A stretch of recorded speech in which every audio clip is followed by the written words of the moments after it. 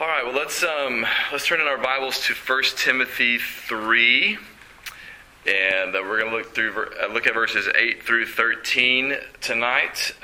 This is part 2 of talking about deacons. So we're talking about the offices of the church, which there are 2, pastors and deacons, and we spent a couple weeks on pastors. And then last week we looked at Acts chapter 6 and what it has to say about the first deacons there in the book of Acts. And tonight we're going to look at what Paul has to say to Timothy about the qualifications for deacons, just like we looked at the qualifications for pastors a couple of weeks ago. So we saw in Acts chapter 6 that the office of deacon was created out of necessity, right? That there was a problem in the church. Certain group of widows in the church were being overlooked in the daily distribution of food, and so they appointed godly, spirit-filled, wise men like Stephen and Philip and others to tend to that duty, not only because taking care of widows is very important, but also because the widows not being taken care of equally was causing disruption and disunity in the church. And so deacons exist, are appointed and recognized by the church to do those two things, to take care of the practical needs of the church, the physical, tangible needs of the church, as well as to help preserve the unity of the church. And like we saw last time, that doesn't limit them to those things, so to speak. Stephen preaches in Acts 7 and Philip preaches in Acts 8. It doesn't mean that pastors don't do physical, tangible service stuff or don't need to worry about the unity of the church, but they each have their specific roles and emphases of what they are called to do. And just like we saw last time in Acts 6, there was sort of a short list of qualifications there. That they were supposed to be men full of the Holy Spirit and so on. Here we get a more expanded list of the qualifications for deacons. And as we look at it, you'll see it is very, very similar to the qualifications for pastors. I mean, like, almost exactly the same. The only really significant difference is that pastors are supposed to be able to teach, it says, and that's not required of deacons. It doesn't mean that they're not able to teach, but they don't have to be able to teach in order to be a deacon. Obviously, you have to be able to teach to be a pastor because that's a significant part of your job, right? Your responsibility, your vocation. But for deacons, it's not, right? So you have some deacons who will teach Sunday school and some deacons who don't. You know, some who are gifted in teaching and even preaching, and some who aren't. But that's not a requirement one way or the other. So here's what it does say. 1 Timothy 3, 8 through 13. It says, "Deacons likewise must be dignified, not double-tongued, not addicted to much wine, not greedy for dishonest gain. They must hold the mystery of the faith with a clear conscience, and let them also be tested first. Then let them serve as deacons if they prove themselves blameless. Their wives likewise must be dignified, not slanderers, but sober-minded, faithful in all things. Let deacons each be the husband of one wife, managing their children and their own households well. For those who serve well as deacons gain a good standing for themselves and also great confidence in the faith that is in Christ Jesus." So I mentioned a couple of weeks ago, if you're ever, on a pastor search committee, or you have a friend who's on a pastor search committee and you want to know where to start, you always tell them, 1 Timothy 3, right? And it's the same way whenever a church is considering ordaining some new deacons, right? These are the qualifications. These are the things that we're supposed to look for. We don't have to wonder, about the job description. We don't have to wonder about the character qualifications. God gives those to us in the Scripture. And it says right there that deacons likewise, which, again, I said it's the qualifications for deacons are almost exactly the same as the qualifications for pastors. The pastors qualifications are laid out in verse 1 through 7, and then in verse 8 it says deacons likewise. So just like the pastors, in the same way as the pastors, here's what is required of the deacons. So their qualifications are similar.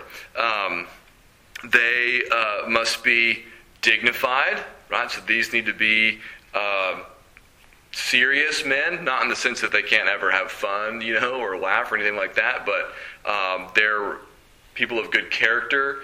A word we don't use very much that I think can be appropriately describe this is venerable, right? Someone that you kind of like, you venerate, so to speak, like you admire them, you look up to them. There's a certain weight to their presence, these are men that people look up to. So dignified, not double-tongued. That means you're not two-faced, right? You're not insincere. Maybe another way to say that would be they're not talking out of both sides of their mouth. They don't talk one way at church and another way somewhere else where you never know what they're going to say. Another possible translation that you might see in a note at the bottom of your Bible is devious in speech, right? So it needs to be somebody whose speech is dignified, whose speech is reliable, trustworthy.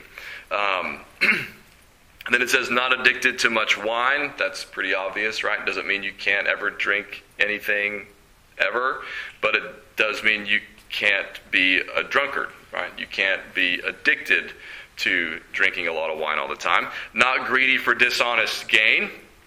And so not somebody who's constantly trying to figure out to get something that doesn't belong to them, that they haven't worked for, they haven't earned.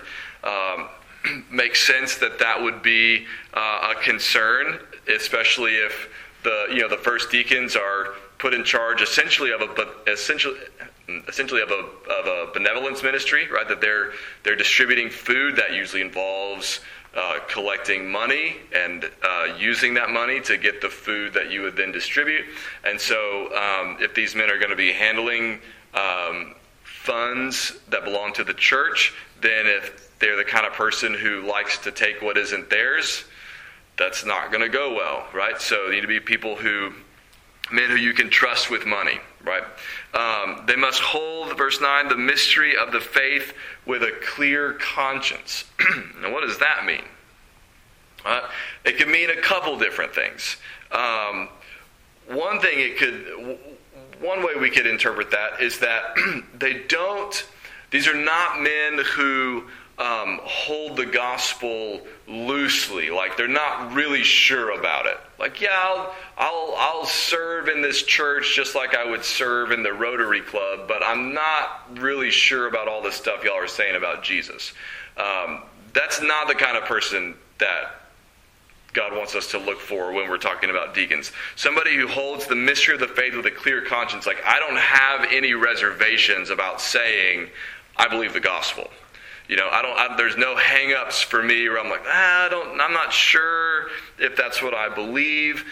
Even though that they're not required to be teachers in the church, they still need to be people who are all in the fundamentals of the faith, right? That they believe in God the Father, and we believe in God the Son, and we believe in the Holy Spirit, and so forth. That are grounded. Yes, people that are grounded, right? That are convinced of the faith, right? Even though there's some mystery there, and doesn't mean that you never have any doubts or questions or anything like that. But this is who you are. You're all in. So that's one way to interpret it. Another way to interpret it would be to say that they live a life that is consistent with the faith. Right, so they hold to the mystery of the faith with a clear conscience, meaning they live like Jesus wants them to live, and when they fail, as we all do, they confess that sin to the Lord and receive forgiveness and move forward. They're not holding to the faith with one hand and then running after ungodly things with their other hand and trying to hold them both in tension. You're not going to have a clear conscience if you're doing that, right? You're going to be cut up about the fact that you're supposed to be doing this, but you're always doing this instead, and again, you're going to be, you don't have a clear conscience when you're living that way. Clear conscience doesn't mean that you never do anything wrong. Clear conscience means when you do something wrong, you know what to do with it. You know where to take it, right? And you know the forgiveness that God receives that God gives you when you come to Him with your sin. So they need to hold the mystery of the faith with a clear conscience. Verse 10 says, "Let them also be tested first." Now that's not something that Paul said about pastors, but this is sort of a way of throwing that back in, because he says also, let them also be tested, kind of saying, by the way, you need to test your pastors first, right? And then you need to test deacons. So don't just, we're not hiring, but don't just hire somebody off the street, so to speak. This needs to be somebody you know. This needs to be somebody that you have observed, somebody that you have examined, somebody that you have tested, right? That you know.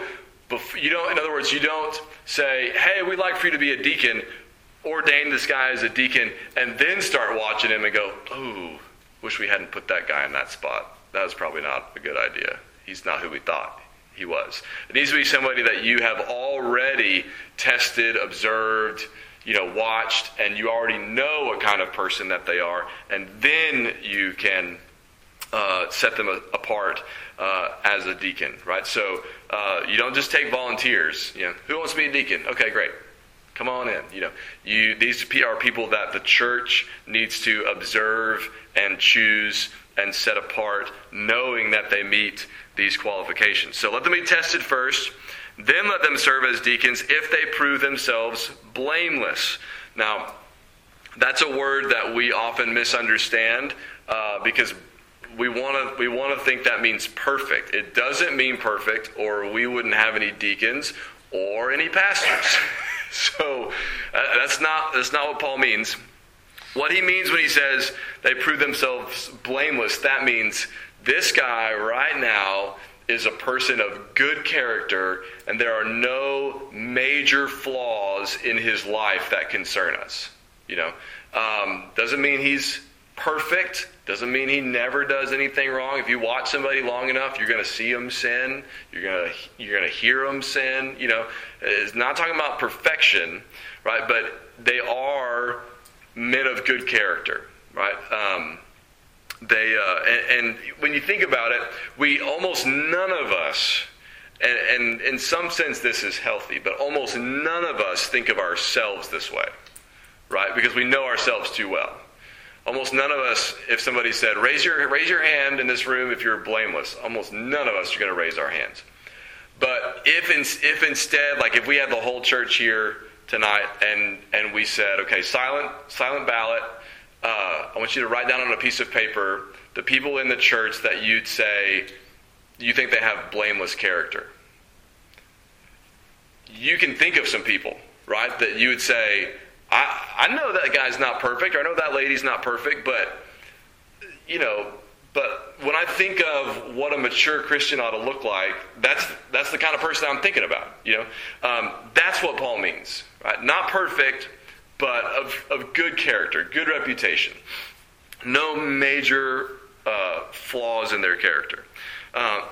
Then, here's where it gets really interesting. Verse 11. It says, "Their wives likewise must be dignified, not slanderers," and so on. Okay, now the reason why I say it's really interesting is because in the ESV, the translation I'm using, the first word in verse 11 is "there." In the Greek, "there" is not there. There is no word for "there." There's just the word that's translated "wives." And the tricky thing about that word is, depending on the context, sometimes it means women, and sometimes it means wives. A lot of times, especially in the ancient world, but still today too, women are wives, right? So that word can do double duty, but it can have slightly different meaning. So here's the question. Is he talking about the wives of deacons, or is he talking about women who are deacons? That's a hard question to answer. And it's not as easy even, some of us, I think our knee-jerk reaction would be, I've never heard of that before, and so that's probably like a left side of theology, like a liberal-leaning, position. Have women deacons. That just sounds really foreign. But like today, I was double checking this. I had this in my notes from before, and I wanted to be sure I knew what I was talking about.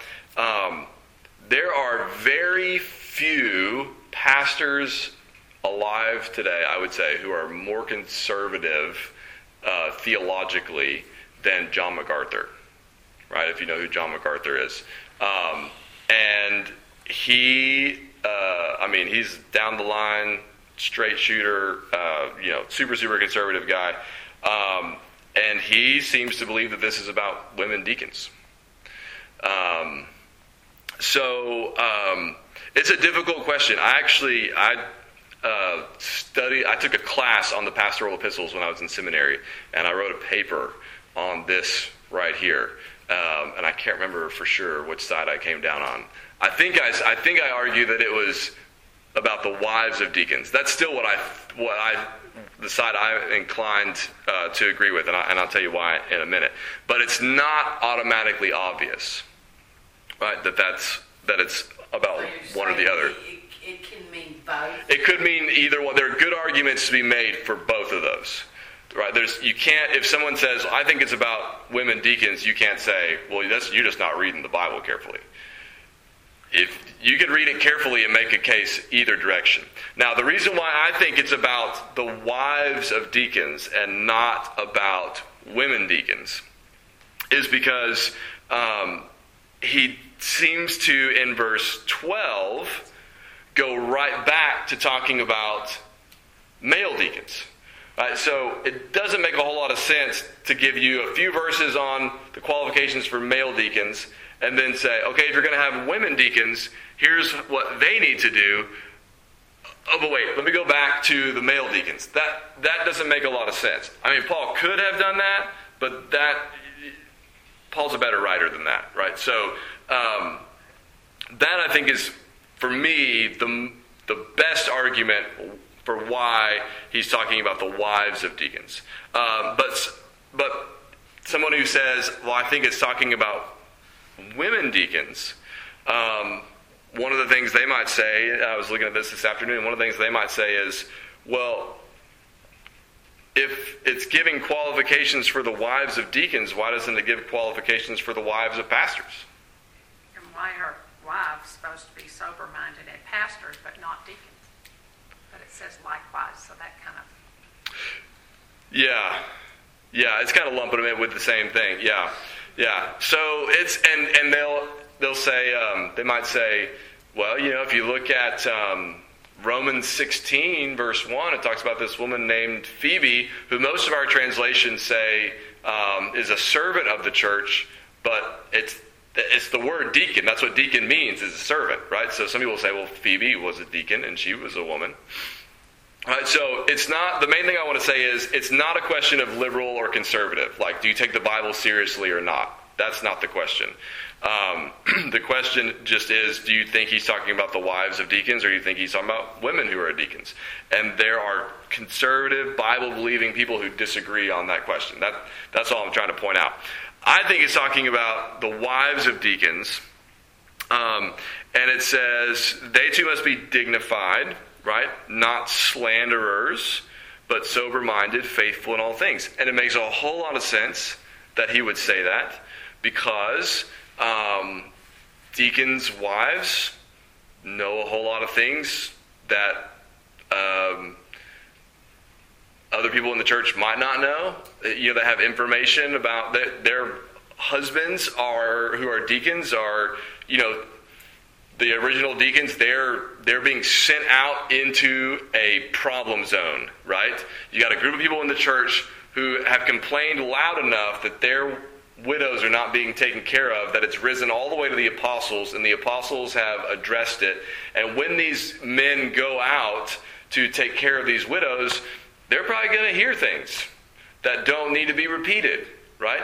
But you share pretty much everything with your wife. So if you have a deacon who's ministering to people in the church and is going to hear when there's grumbling and stuff, sometimes the deacons might hear it before it ever makes it to the pastor, right? And they know stuff that's going on, and their wives are with them some of the time, and they're going to know too. And so the wives of deacons also need to be respectable, trustworthy, godly women, right? So their wives must be dignified, not slanderers, right? Sober-minded, faithful in all things. And then he goes back to the deacons, back to talking about the men. Let deacons each be the husband of one wife. Same thing he said about pastors. They be faithful in their marriage, managing their children and their own households well. Right? How are you going to take care of a church, which is a great big family, if you can't take care of your own normal-sized family?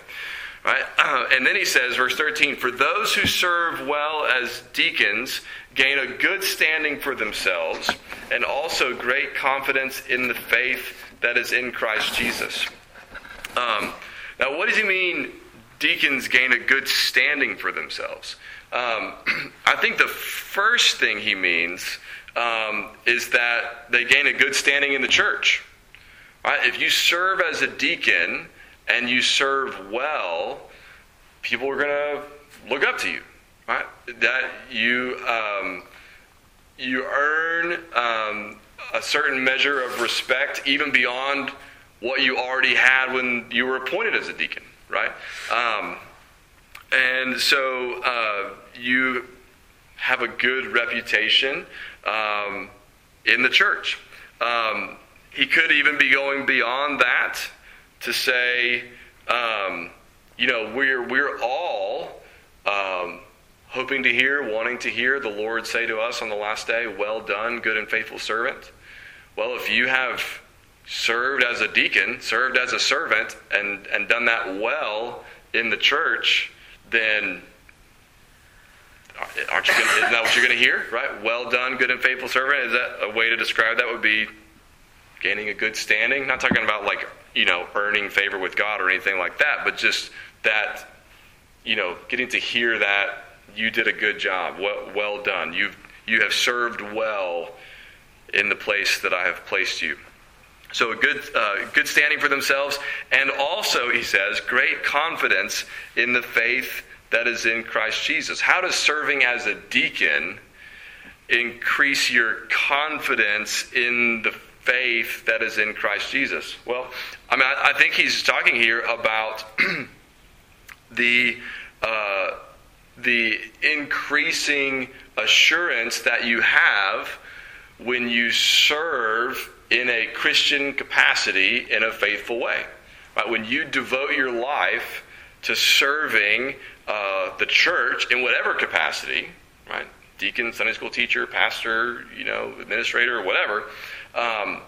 When you are faithful and you serve selflessly, your assurance increases, right? When you're doing what you know God has called you to do and you're devoting yourself to that, it's in those seasons usually that you have fewer doubts about yourself and your relationship with the Lord. It's when you're off doing other things and trying to ignore what God wants you to do and all that you tend to have more questions about, do I really belong to the Lord and whatever. And I'm not saying you don't ever have questions if you're doing the right thing. That's not what I'm saying. But when you are doing what you know God has called you to do, then that tends to increase your assurance, increase your confidence in the faith. So, like I said, very much the same as what Paul has to say about pastors. And one other thing I'll say about qualifications for pastors and for deacons. I can't remember if I said this when we talked about the qualifications for pastors. But basically, aside from the qualification for pastors to be able to teach, basically all Paul is saying is these need to be good, godly men. He's not saying they have to be perfect. He's not saying they have to have achieved some second level, of Christian maturity that's not accessible to everybody. he's saying they need to be good, godly men who are filled with the Spirit, who are mature, who are growing.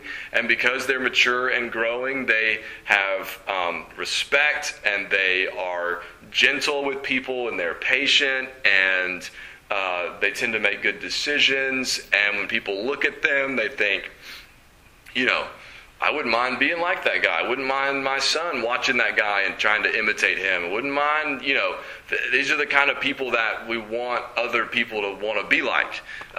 So it's not, we need to hold pastors and deacons to an appropriately high standard, right? But sometimes we can overdo that, right? Sometimes we can completely neglect that, and sometimes we can overdo it and think, if this guy's a pastor or if this guy's a deacon, then that means, he's never going to do anything wrong, or he's never going to say anything wrong, or he has to be held to some ultra high, impossible standard that nobody can live up to. That's not what Paul's saying. I mean, almost everything on that list is something that you would hope that any Christian would do, So it's important to kind of keep that balance and keep that in mind, that we don't neglect these qualifications, but also that we don't overdo them and make them unreasonable and higher than they're meant to be.